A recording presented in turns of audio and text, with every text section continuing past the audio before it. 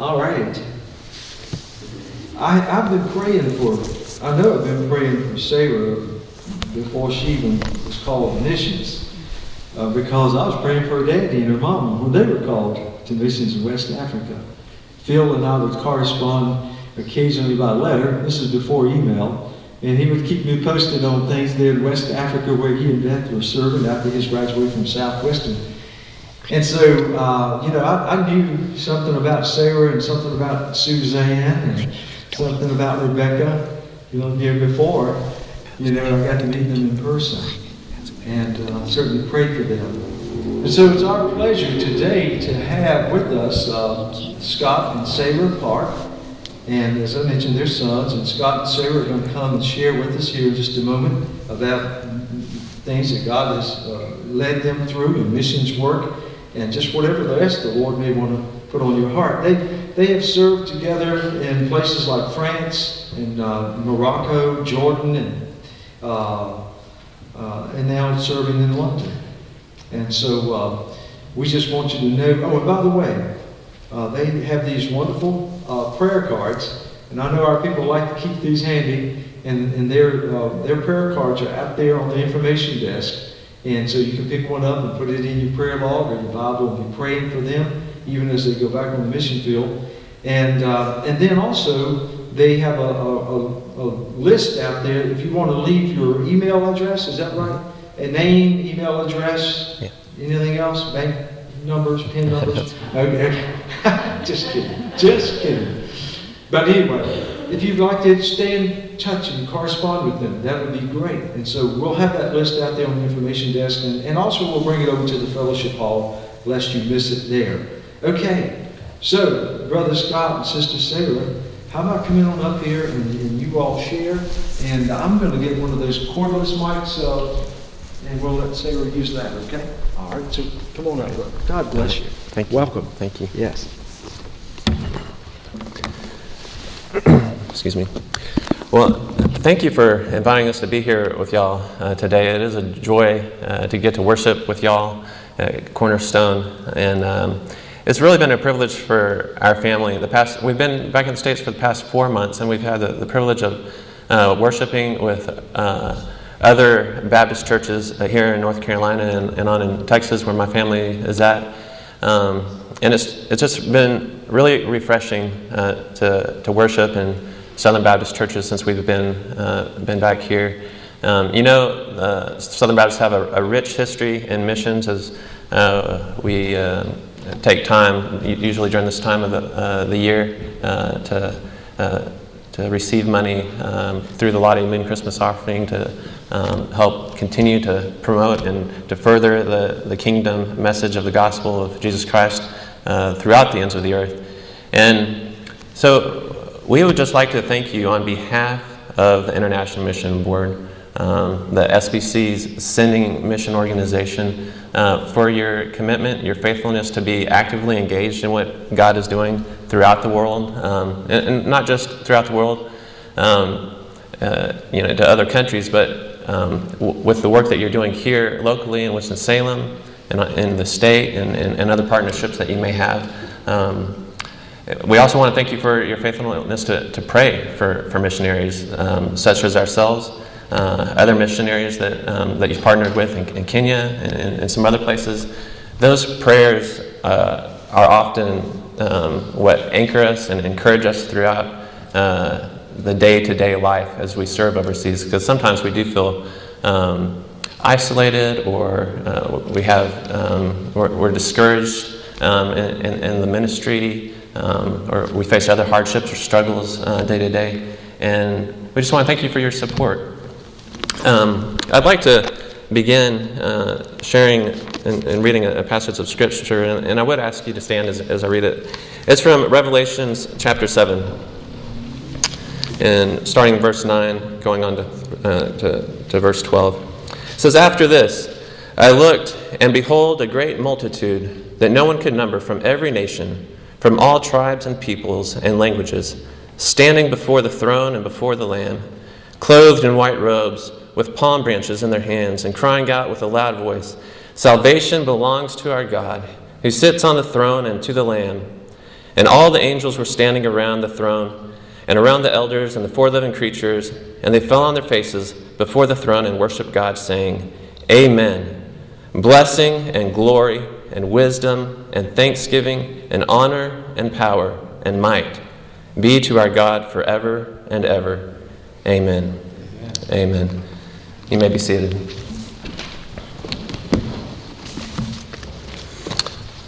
Well, my wife and I'm going to ask Sarah if she'd come up. To begin with, since we just have kind of a short amount of time to really get to share with y'all and for y'all to get to know us to get to know y'all later during the fellowship meal, we'd like to share a little bit about our journey, how God has moved in our lives, brought our lives together, and has had us to serve Him overseas. But to start out with, I'd like for Sarah just to give her an opportunity to share with y'all her side of the story. Thank you so much for having us this morning, and we're just blessed to be here with you and this beautiful church, and so thankful for everything that God has done for you and for us. And God has just really impressed upon my heart this year and kind of starting last year that He wants me to love other believers, other brothers and sisters in Christ so much, because we're one body, and even if we've never met, we have a special bond because we're brothers and sisters in Christ. So I just feel really honored to be here today. So I grew up in West Africa and had many wonderful experiences in Africa. So as I was growing up, I thought I would love to go back one day and serve. And I met Scott, and we got married in 2001, and God began working in our hearts, and we began wanting to go more and more. And we raised money, and we ourselves took a short-term trip to Paris, and we were interested in going back there. But God really impressed upon our hearts that there were people that had never gotten an opportunity to hear about Jesus.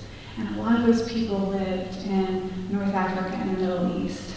And I knew people who worked in North Africa and the Middle East, and they were sharing Jesus with Muslims mainly. And I thought, wow, that's amazing. They're doing such a great job. But I don't think that's for me. I think I'll enjoy going to Africa or Asia and working with different kinds of peoples, but just not sure about going to North Africa.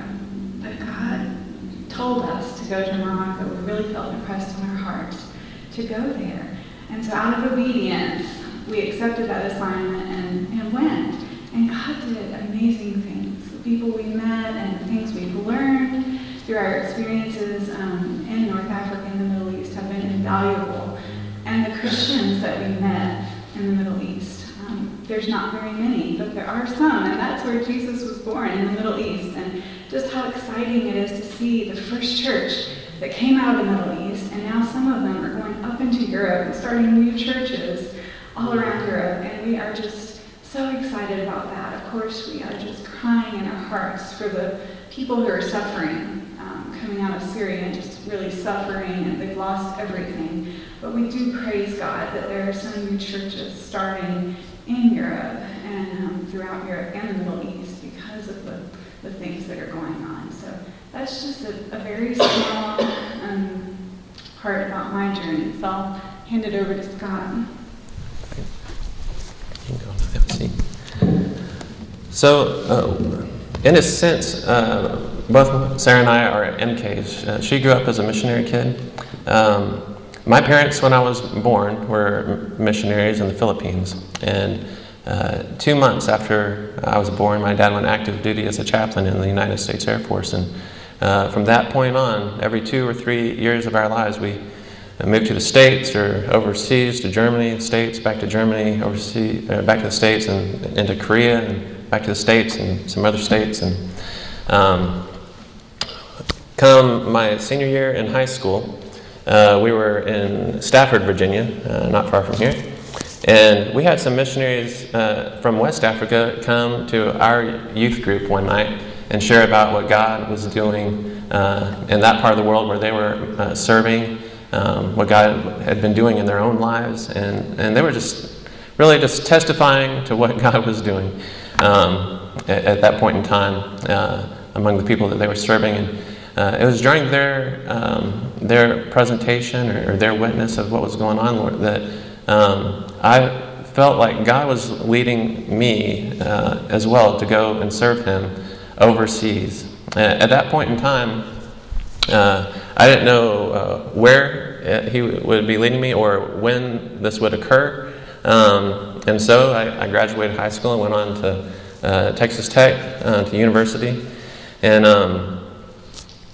majored in French. I'd already met Sarah. We had met working as summer staff at Ridgecrest Baptist Conference Center one summer. And so we had this period of courtship. She was in university here in North Carolina at Gardner-Webb. And in July 14th of 2001, I just finished my junior year in university. She had graduated about 6 months before that. But that summer, in July, my wife and I had gotten married. And come August of that year, it was time to start my senior year at university. I majored in French out in West Texas. There were only 2 of us studying French, apparently. So it was a small class that graduated. However, so the class started in August. Come September 11th, we all woke up to tragic events that we recently remembered, the 15th anniversary of the attacks that took place in New York at the World Trade Centers, and the flight over Pennsylvania, and the one at the Pentagon in our nation's capital in D.C. And that hit me and my family particularly hard, because though at that point in time my parents were stationed at Peterson Air Force Base in Colorado Springs, but my dad had an assignment, and he was at the Pentagon that morning, and for nearly 24 hours we didn't know if he was alive or not. And so up at that point in time, and perhaps this is true for you as well as it was for me, I didn't know anything about Islam or Muslims. The only person I had ever heard of that was a Muslim was Muhammad Ali. And I knew that he was a Muslim, but I didn't know what that meant. I just knew he believed something different than what I believed. And that horrific event was hard for our family to process, for myself. But over a period of years, as Sarah had mentioned, God was taking our hearts on a journey and mending some hurt from those events, as well as preparing us, opening our eyes of what God was doing among Muslims, and that it wasn't, this good news of the gospel wasn't just for us here in the States, but that He loved them as well. And the passage that I opened up sharing with you from Revelations, I wanted to share that with y'all this morning because it gives us an end vision as what we as a people of God and the church of God are going to see in the end days. There's going to be a great assembly of every nation, tribe, people group, and language represented before the throne of God, standing together in one voice, crying out, "Salvation belongs to God and unto the Lamb." Yes. And that's where we're moving.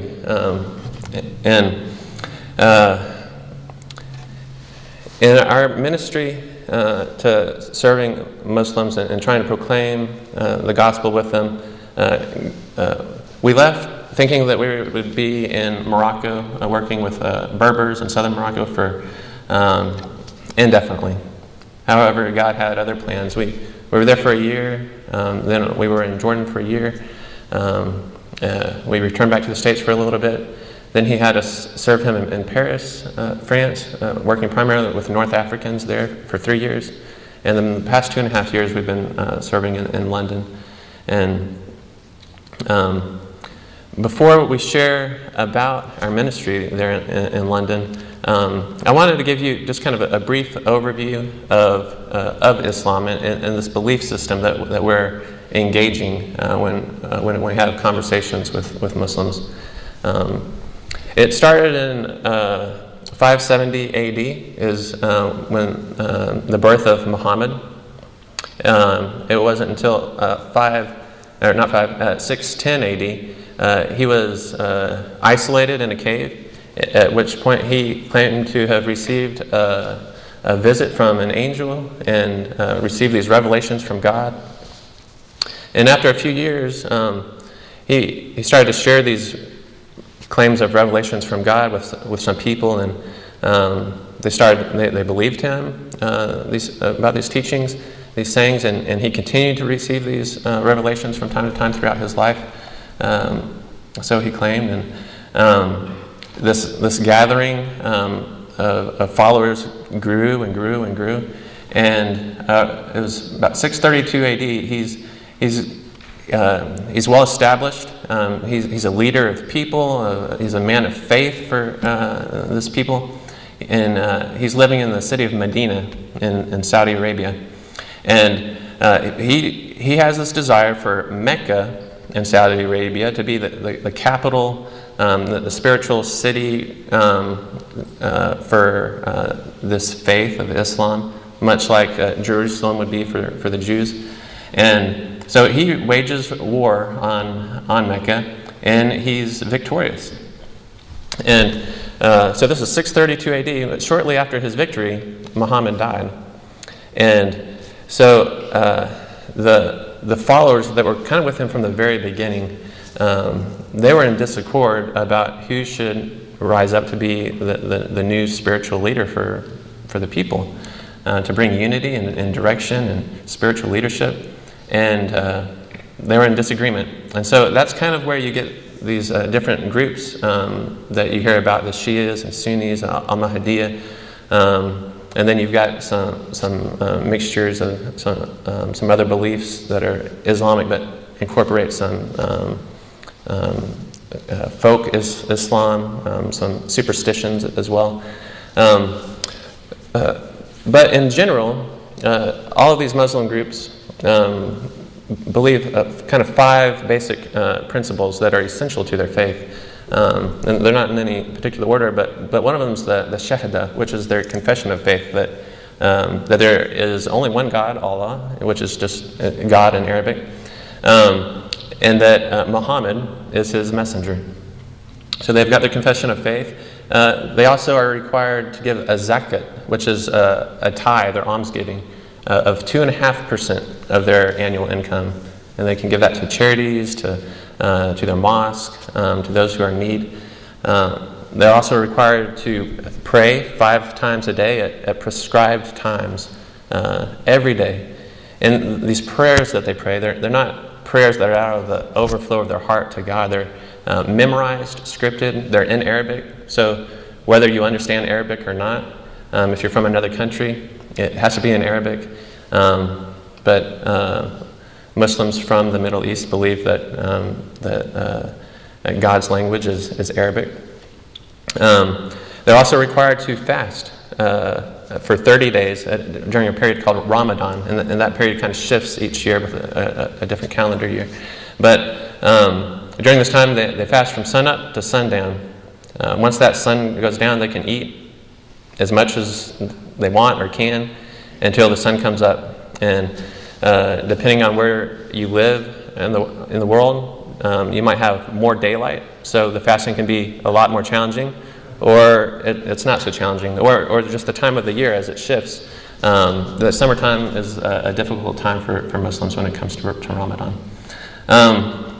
And then lastly, they're required to go on Hajj, which is a pilgrimage, which is very, very important. Muslims greatly desire to do this. It's a pilgrimage to go visit the city of Mecca in Saudi Arabia. There's a black box called the Kaaba that you may have seen on the news or pictures, but they'll walk around it to another part of the city, and they'll throw stones. But anyways, if they're able to go and visit the Kaaba at some point in their life, at that point, whenever it is, whether they're my age or elderly, any of their past grievances towards God or misdeeds will be wiped away. They'll kind of have a clean slate. And so that's why it's so important to go for a Muslim to go to Mecca, is because that greatly increases their chances of being able to go into paradise or their understanding of heaven. Even if somebody's elderly or has a handicap and for whatever reason cannot go to Mecca, they can pay for somebody to go in their place, and that will serve as the same kind of atonement, if you will, of their sins. So somebody can do that for them. But even if they do all 5 of these things, the confession of faith, the giving of their 2.5% each year, they're praying 5 times a day, they're 30 days of fasting every year, and get to go to Mecca once in their life. Even if they do all 5 of those things, there's no guarantee in Islam that they'll get to go to paradise. It's very much a works-based religion. They hope that in the end that their good deeds will outweigh their bad deeds. That they don't have any accounts of what their good deeds are worth or their bad deeds are worth. And so there's a real sense of and lack of hope in this religion. It's all at the mercy of God. And their hope is just that God would be merciful to them and let them in whenever they die. In addition to all that, Muslims do believe that there are 4 holy books.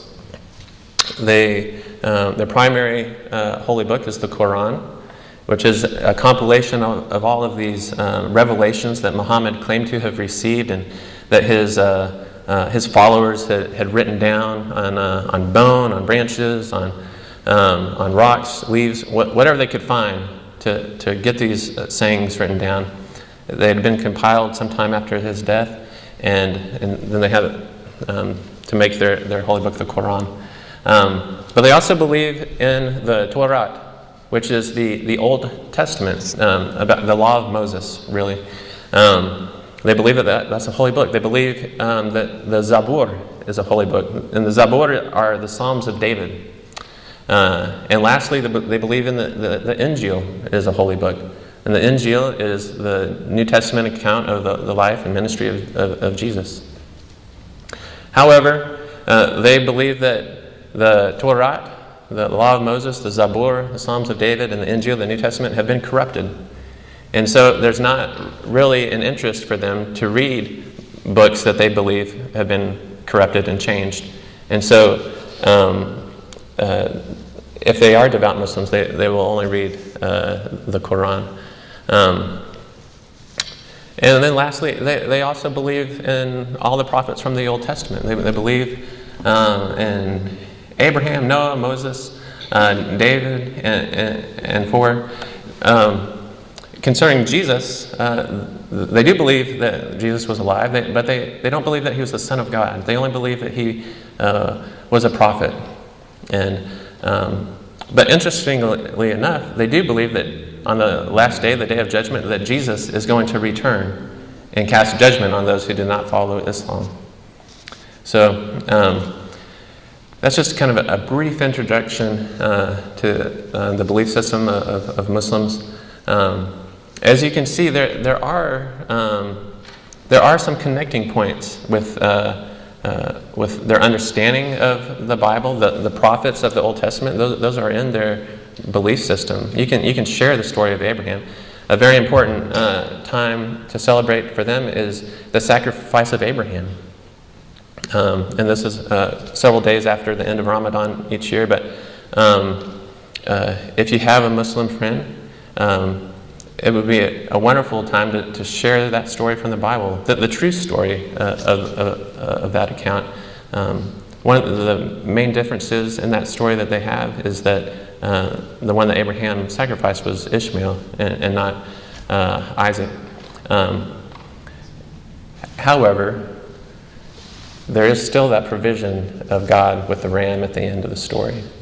And so there are places to help connect those dots of truth with Muslims and conversations. With that, I'd like to share with y'all our ministry in London, the past 2.5 years. London is a city of about 8.6 million people. The population of North Carolina is nearly 10 million, last I checked. So about 86% of North Carolina in one city is what we have. It's a hodgepodge, a mixture of people from all over the world. I read somewhere that if it's not the most diverse, it's definitely one of the most ethnically diverse cities in the world.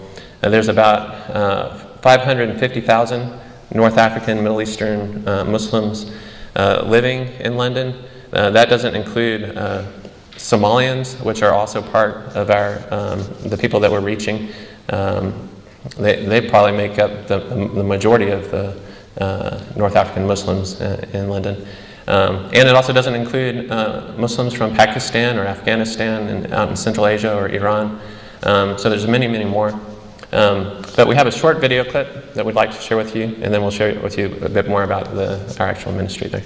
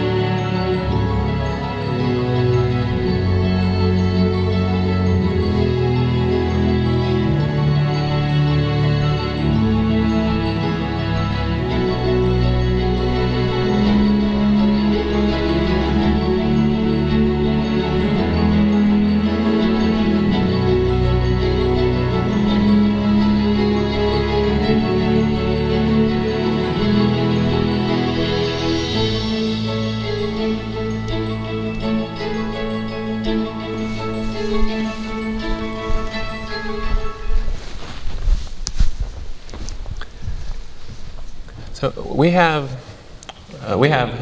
two main ministries that there in London. We have a local ministry where we live. We kind of live in the northwestern part of the city, but ministry as well as in the kind of the heart of London. And Sarah's going to share a little bit about the local ministry that she's been involved with, and then I'll share a little bit more. Not too long after we got to London, I began talking with another worker who works there in London, and she works with all kinds of people. But she suggested that we look into helping with English classes. So that seemed really exciting, and it's just such a blessing to be here today and talk about this, because we're talking about some of the least reached people groups in the world, people from Somalia and war-torn countries like Afghanistan and all over the world, and they are in these English classes, and we get the opportunity to pray for them, to learn their names, to learn their faces, and to help them with English and help them connect with the society at large, and to tell them about Jesus. And it's just such a privilege. It's been such a privilege to help in these English classes in London. I was helping in the English class, but God just put on my heart that I needed to love the women that were near me, the other mothers who were at school. Many times people wouldn't speak to them because they didn't speak good English or they looked different. And God put in my heart to go and just simply say hello to them. I'm a rather quiet person. I'm not really that outgoing, but God said, if you can just start with hello, how are you? Start with that. So I did, and God just put several of the women in my community, in my neighborhood, in my life, and we went to the library together and we practiced English, and they just would blossom, and we would talk about at Christmas how Jesus loves them and how Jesus has a plan for their lives. And it was just such a blessing to participate in that.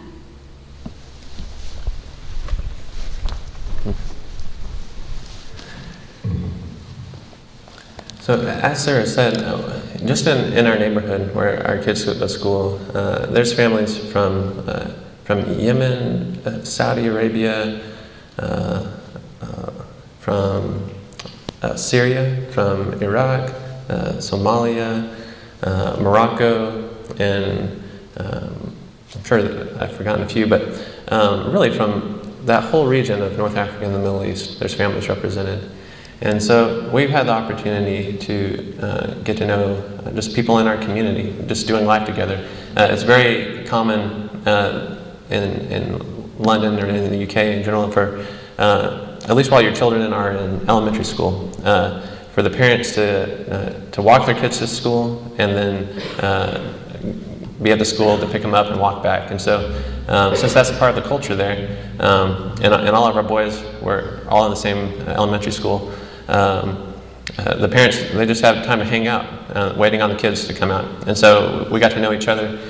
We would intentionally invite their friends or their parents to come meet us into the park in the neighborhood after school or on the weekends, just to spend time with them and to get to know them better. And so in addition to ESL, which the ministry that Sarah's had, God's just really had his hand in that with her because of her faithfulness to do that for a year plus in another town not too far from us. God opened the doors for Sarah to start ESL groups with some ladies from our neighborhood in the local library. There was a new family that had arrived from the Middle East in our neighborhood, and they didn't have any English. Only the father did, and they heard about Sarah, that she could teach English, so they invited both myself and her to go in those early weeks and months. This family it was maybe 6 children at the time, ranging from nursery age on up into high school without English. And so we were able to work with them, and now they speak British English with that accent just as well as anybody. And through that, we've had the opportunity to share truth with that family as well. And our team is always trying to praying through and trying new things out, and trying to maximize and the potential, the opportunities for us to engage more people with the gospel from North Africa and the Middle East. And about a year and a half ago, I started running fairly regularly, and probably about 6 months or so, about the only time I can do it is early in the morning before the kids go off to school. So it's about 5:30 to 6. I'll head out, and it's dark, and I'm just kind of running by myself to get it in. And this one time, one morning I was praying and just asking God, what could we do to engage more people? And he kind of laid on my heart, well, why not do something that you enjoy doing and do it with people? And so I'm running along. So, God just kind of whacked me across the head. You're running. Why not invite some people to run with you? You don't need to do that by yourself. And it might be safer. So it was shortly after that I started kind of a running group to get together on the weekends, and then Sarah was talking to one of her friends from Somalia that was saying how crazy I was about running or something, and she said, you know what, my husband needs to start exercising. They need to meet. It had already been about a year. They had this friendship, and I never met their husband or her husband. And so she told her husband about me, and he agreed that we could meet. And so he told her to tell Sarah to tell me that we needed to meet. And so we agreed to hook up at the park probably the next day, that afternoon. And the kids could play together, and we'd get to visit. And so during that time, he mentioned that he was interested in exercising. He'd heard that I was running, that he'd like to start running. He was a taxi driver, so he spent a lot of time sitting down. And so about 2 to 3 times a week, we would run before going to take the kids to school. And during this relationship, there would be days that we just went to the coffee shop and talked for a bit. But oftentimes, God would lead us into spiritual conversations. And it was towards the end of our time there, we were both going to pick up the kids. We got there kind of early for some reason, and too early to go inside the school gate. So we went out to the park, and I was able to share the full gospel message with him. And he kind of nodded in agreement with, as we were having the conversation. And he said, we're so close in what we believe. The only thing that we don't agree about is who Jesus is. And it was hard to hear that, because you invest in people's lives and you care genuinely about people's hearts and their eternal destination. To hear that response, but one of the first things that one of our team leaders had told us when we had arrived in Morocco, this is 8 or 9 years prior to this, was that the way that Muslims spell love is T-I-M-E, time. Time in relationship is so important to Muslims, or just in general from people from the North Africa and the Middle East, not to mention in Asia and other countries throughout the world. But it is essential. And those that have seen people come to faith in Christ, most of them have all said that they've shared over and over and over and over. And other people have shared many times with these same people, hearing the same gospel truth. And it could be 10 times, it could be 30, 50, 100 times that they hear the message before whatever happened, for whatever reason, God allows that time to take place for the Holy Spirit to work in their hearts, to accept and receive that good news of Christ Jesus in their hearts. But He is faithful, and people are coming to faith in Christ. As yet, that's the encouragement and the hope that I have for this particular friend and some others that we've been working with. I'm currently working on a degree through Liberty for life coaching, and our team is trying to start. This is something that if y'all would remember some prayer about, is starting a kind of a non-for-profit organization to provide services to North African Middle Easterns in the city. But to offer that as a service along with the ESL that our team's been doing, and also our friends, our colleagues, they're from Statesville, North Carolina, and their background is in doing SAT prep. Well, there's a Saudi school not far from where we live, and they're hoping to be able to get to network with that school to offer SAT prep for students that would be interested in going to university here, and to build relationships through that route. So those are a few of the things that we've been doing locally. We have some local partnerships through the local church that we attend there. as well as our colleagues. But our primary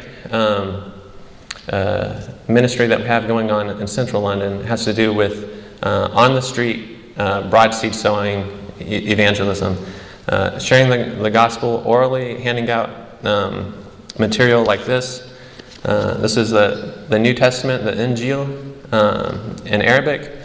And then we also have the Jesus film, which is in Arabic, about the life of Jesus.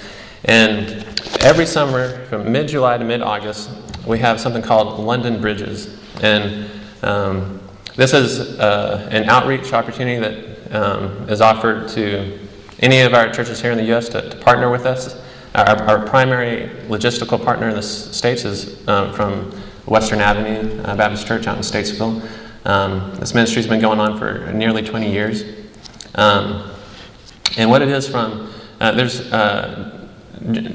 during this time frame, mid-July to mid-August, for some reason, folks from Dubai, in the United Arab Emirates, in Saudi, Kuwait, even Iraq, and some of these other countries, oil-rich countries, they come over and they spend about 2 weeks to a month of doing a shopping spree in London. And partly to escape the heat of their summers, and then partly they love it so much that many of them will bring and ship over their cars just so they can drive them there. But there's a location where of shops and kind of North African, Middle Eastern restaurants where these tourists come to spend their time, as well as a park, a huge park. And so we have teams from kind of mid-afternoon on till about 9 in the evening out there on the streets in different locations, as well as in the park. We don't do the distribution in the park, but on the streets. We have packets in kind of a cellophane wrapping. It has the New Testament. It says Injil, Al-Injil, which is the New Testament. And then this is on the other side so they can see Al-Masih, which is the Messiah in Arabic. And we train the volunteers to a few Arabic phrases. And by the end of the week or 10 days, they've got them down, but that just simply would say, hello, this is a free gift, Al-Hadiyah Majani. It's a free gift. It's the New Testament. It's a film about the life of Jesus. And this past summer, we handed out nearly 6,000 of these packets to Muslims from primarily from the Middle East, but from North Africa as well, who received in their hand, knowing exactly what it was about, the New Testament in Arabic, film about the life of Jesus in Arabic. Altogether, the volunteers, we partner with the Jesus Film Project, which produces these films. It's been around since 1979, as well as some Arab Christians from Lebanon and Syria and Egypt. And altogether with our American partners, our Arab believer friends, and the Jesus Film Project, the volunteers were able to have over 1,300 spiritual conversations that took place. Most of those were in English. Those who didn't speak English, we would match them up with our Arab friends. Over 600 full gospel presentations were given. So all that to say is that by the end of those conversations, people were able to ask if they would like to accept the message that they had heard, understanding the full gospel of Jesus Christ, and God's provision through Him for salvation. And by the end of that 1 month period, 14 people came to faith. One of them was an American there on holiday. One was Peruvian. One was a British person. But the rest were from North Africa and the Middle East. Only 4 of those people actually lived in London, and our colleagues have been following up with them. But the others were tourists from the Middle East, and our Arab friends have been following up with those believers. So that's a project that that's ongoing year to year. If you're interested in that, then we can talk a bit later, maybe during the lunchtime, about it. I didn't bring one up here. On the bottom of our prayer card, there's a verse from Acts 17, 26 through 27. I just wrote a few of the words of that passage on there, but maybe a reminder if you pick up one to reference it. But it takes place, Paul's in Athens, and he's speaking to the people, and he's talking about God. It says, and he, God, made from one man every nation of mankind to live on all the face of the earth, having established allotted periods of times and the boundaries of their dwelling places, that they should seek God and find him. Yet he, God, is not actually far from us. And I wanted, that passage has kind of been a passage that our team has been dwelling on and thinking about this past year or so, as we've kind of been seeing what God's been doing in London and throughout the world. And so I just want to kind of expound on this passage just for a little bit, because it just kind of blows my mind to think about it, that from one man, Adam, God created every person here on earth. And we know from John 3:16 that God so loved the world that he gave his one and only Son, that whoever would believe in him would not perish but have eternal life. And God loves his creation from Adam on to present. He sent his Son for each one of us throughout history, that all who would put our faith, our trust in him, those looking on towards the coming of the Messiah, still they're putting their faith and trust in him, and then he comes. We celebrate his coming this month and next week. But throughout history, God has placed us. The next bit of that verse is, He's established allotted periods of times and the boundaries of their dwelling places. He's appointed when we would live throughout history. If you think about all the stories from the Old Testament on into the present, where he has connected us now, our lives here in this moment, our lives. Sarah and I, if you'd asked us 3 years ago if we would ever dream or imagine that God would have sent us to London, it was nowhere on our radar. 3 years before that, had you asked us if we might be living in Paris, France, nowhere near our radar. But God has determined where we would be, the times that we would be there. And probably in the past 10 or 15 years on back, I remember in elementary school, middle school, perhaps you remember you're learning in geography, the states, the shapes. We've been working on that with our boys recently. Learning the states. You've got the boundaries. You know where they are on the map. If you go into world history, into Europe, you've got Spain, you've got France, you've got Germany, Belgium, Austria, you've got England. In Africa, somewhere in there is Benin and the Ivory Coast. There's Morocco. Egypt's in there, South Africa at the bottom. We're not even going to go into Asia, but clearly defined boundaries. And 20 years ago, the people within those countries looked more homogenous. They kind of looked the same. But more and more over time, as this world and transportation, technology, communication, travel has kind of blurred these boundary lines. And with what is going on in Afghanistan, in Syria, in Iraq, in countries in North Africa, Somalia, there's still persecution there. These wars, the persecutions of believers, even persecutions of other Muslims from other Muslims. God is shaking these boundaries, shaking these kingdoms, these nations, and he is dispersing people as we hear about in the news, all over Europe and here into the States.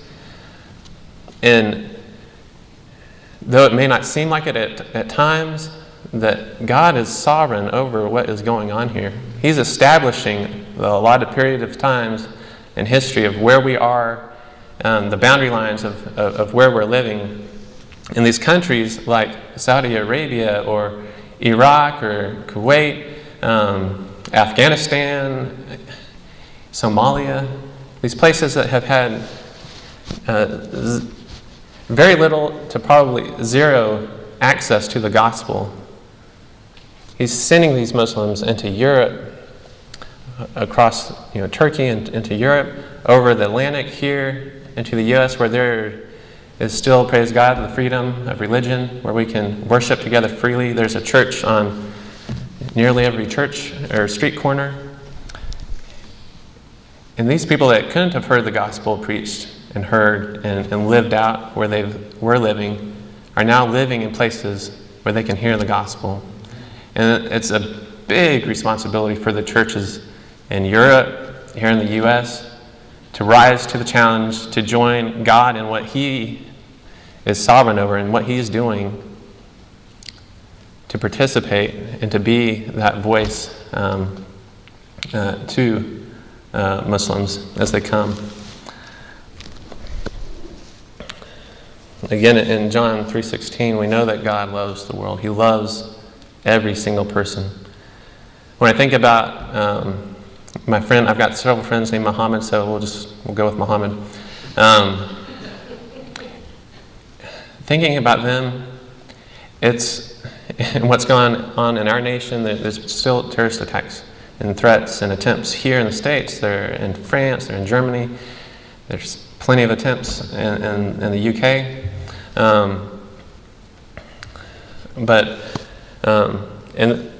that unnerves us. That creates usually fear, terror, animosity, seeing people as the enemy, and us feeling justified to be better than others.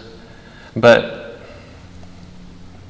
even so, one of the passages that we had shared with the boys early on when we returned back to the States was from the Sermon on the Mount, where we're told to pray for our enemies, to love our enemies. And thinking about God's love for us and our rebellion and sin, and throughout the rebellion of mankind throughout history, how much God has loved myself, how much He loves you. He doesn't love Muslims any differently. He loves them just as much. He values them as people, as His creation, just as much as He values you or me and my family. And we have a responsibility to love them just as much as God loves them, and showed that love for them through sending His one and only Son, Jesus, who He loved, to the cross. Paul, in writing to the Romans, there's that passage in chapter 10. He says, how can they call on the one whom they not believe, and how can they believe in the one whom they not heard, and how can they hear without someone preaching, and how can they preach unless they are sent? As it is written, how beautiful are the feet of those who bring good news. And that's not, he doesn't write that just for my family as we're out overseas, or Mr. and Mrs. Oakley as they had served overseas, or that's for all who would bear witness to Christ. How beautiful are the feet of those who would bring good news. Just 2 verses down in 17 it says, and faith comes from hearing, and hearing through the word of Christ. So not only are we to be the hands and feet of Christ, but we're also to be His voice in proclaiming the message of Christ through the Word of God. There's that one scenario when there was a religious leader, and he comes up to Jesus and he asks Jesus, "What's the most important commandment?" And Jesus replies, "To love the Lord your God with all your heart, with all your soul, with all your mind, with all your strength." But he doesn't stop there. It's not just to know God. It's not just to love him with all of who you are. He continues. He answers, or gives an additional answer to a question that the religious leader didn't actually ask. But it's to love your neighbor as yourself. And so,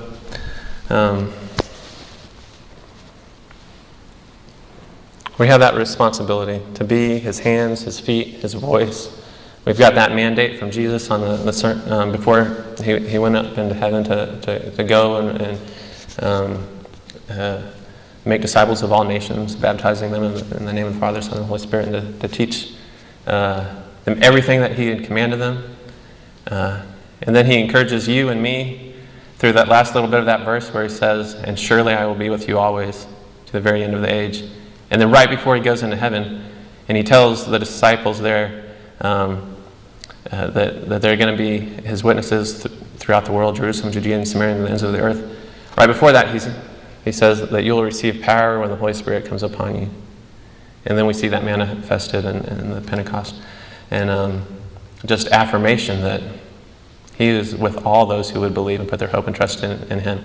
And he'll give you the words to speak, to share, to proclaim the good news to your friends, your neighbors, to those that you don't know very well, the Muslims that come into Winston-Salem. I heard from the mission pastors at the church where we're staying right now in Old Town, that Winston-Salem is going to be receiving some Syrian refugees.